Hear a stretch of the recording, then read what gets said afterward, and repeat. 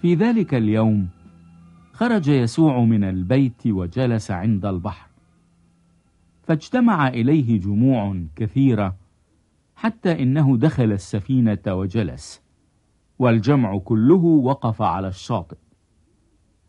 فكلمهم كثيرا بأمثال قائلا: هو ذا الزارع قد خرج ليزرع، وفيما هو يزرع سقط بعض على الطريق، فجاءت الطيور وأكلته.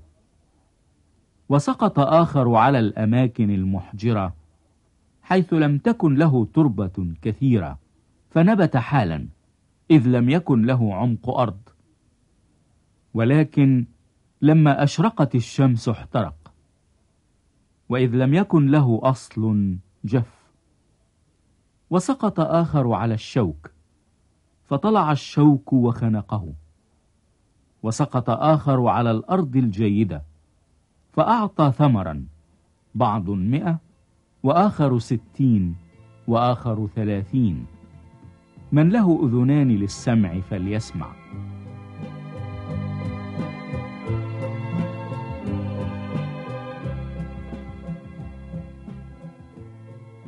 فتقدم التلاميذ وقالوا له: لماذا تكلمهم بأمثال؟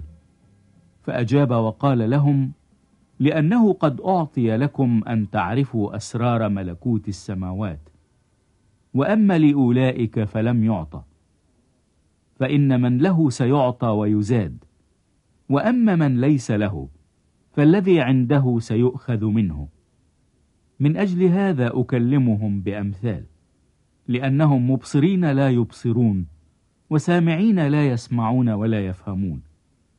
فقد تمت فيهم نبوة إشعياء القائلة: تسمعون سمعا ولا تفهمون، ومبصرين تبصرون ولا تنظرون. لأن قلب هذا الشعب قد غلظ، وآذانهم قد ثقل سماعها، وغمضوا عيونهم لئلا يبصروا بعيونهم، ويسمعوا بآذانهم، ويفهموا بقلوبهم، ويرجعوا فأشفيهم.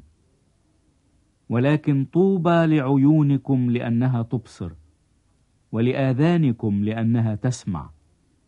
فإني الحق أقول لكم إن أنبياء وأبرارا كثيرين اشتهوا أن يروا ما أنتم ترون ولم يروا، وأن يسمعوا ما أنتم تسمعون ولم يسمعوا.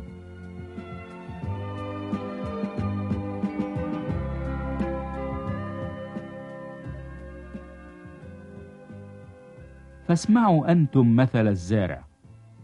كل من يسمع كلمة الملكوت ولا يفهم، فيأتي الشرير ويخطف ما قد زرع في قلبه. هذا هو المزروع على الطريق. والمزروع على الأماكن المحجرة هو الذي يسمع الكلمة وحالا يقبلها بفرح، ولكن ليس له أصل في ذاته، بل هو إلى حين. فإذا حدث ضيق أو اضطهاد من أجل الكلمة فحالا يعثر.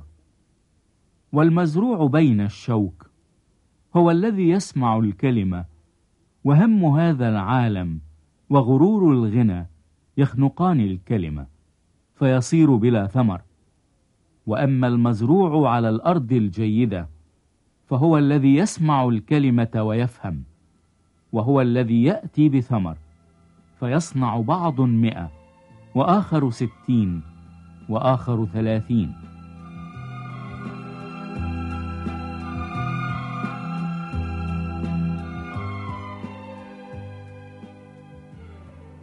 قدم لهم مثلا آخر قائلا: يشبه ملكوت السماوات إنسانا زرع زرعا جيدا في حقله، وفيما الناس نيام جاء عدوه وزرع زوانا في وسط الحنطة ومضى. فلما طلع النبات وصنع ثمرا، حينئذ ظهر الزوان أيضا. فجاء عبيد رب البيت وقالوا له: يا سيد، أليس زرعا جيدا زرعت في حقلك؟ فمن أين له زوان؟ فقال لهم: إنسان عدو فعل هذا. فقال له العبيد: أتريد أن نذهب ونجمعه؟ فقال: لا، لئلا تقلعوا الحنطة مع الزوان وأنتم تجمعونه. دعوهما ينميان كلاهما معا إلى الحصاد، وفي وقت الحصاد أقول للحصادين: اجمعوا أولا الزوان واحزموه حزما ليحرق، وأما الحنطة فاجمعوها إلى مخزني.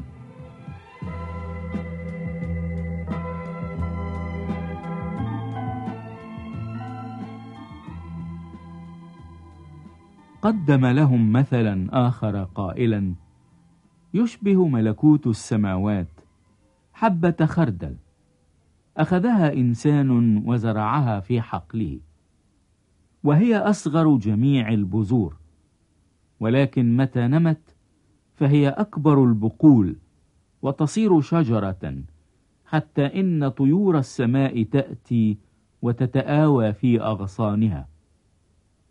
قال لهم مثلا آخر: يشبه ملكوت السماوات خميرة أخذتها امرأة وخبأتها في 3 أكيال دقيق حتى اختمر الجميع.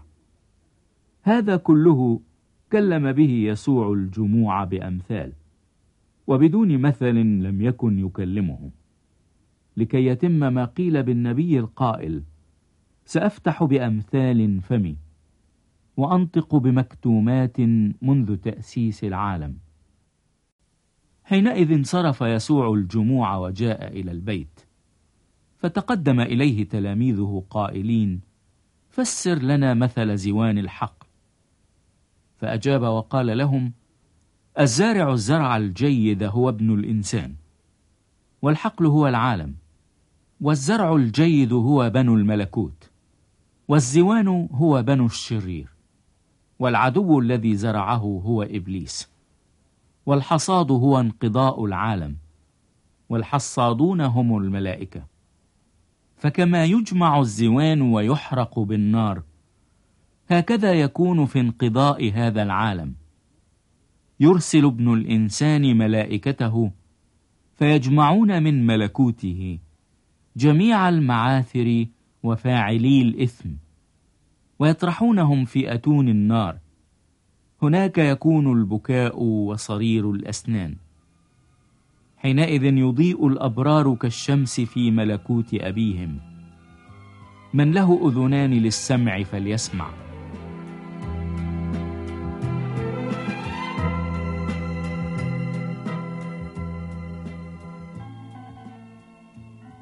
أيضا يشبه ملكوت السماوات كنزا مخفا في حقل وجده إنسان فأخفاه، ومن فرحه مضى وباع كل ما كان له واشترى ذلك الحقل. أيضا يشبه ملكوت السماوات إنسانا تاجرا يطلب لآلئ حسنة، فلما وجد لؤلؤة واحدة كثيرة الثمن مضى وباع كل ما كان له واشتراها.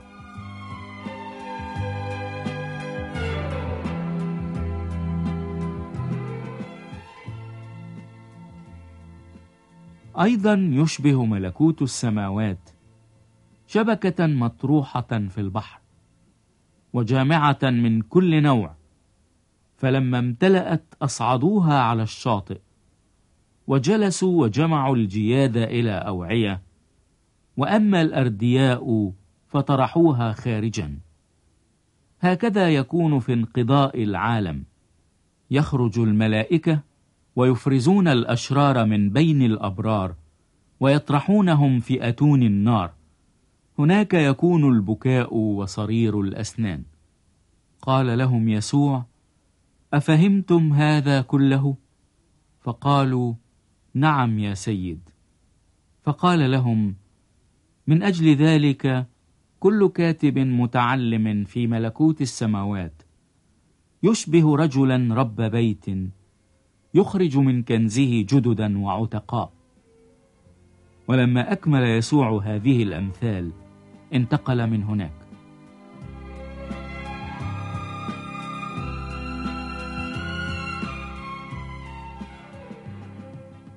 ولما جاء إلى وطنه كان يعلمهم في مجمعهم، حتى بهتوا وقالوا: من أين لهذا هذه الحكمة والقوات؟ أليس هذا ابن النجار؟ أليست أمه تدعى مريم؟ وإخوته يعقوب ويوسي وسمعان ويهوذا؟ أوليست أخواته جميعهن عندنا؟ فمن أين لهذا هذه كلها؟ فكانوا يعثرون به. وأما يسوع فقال لهم: ليس نبي بلا كرامة إلا في وطنه وفي بيته. ولم يصنع هناك قوات كثيرة لعدم إيمانهم.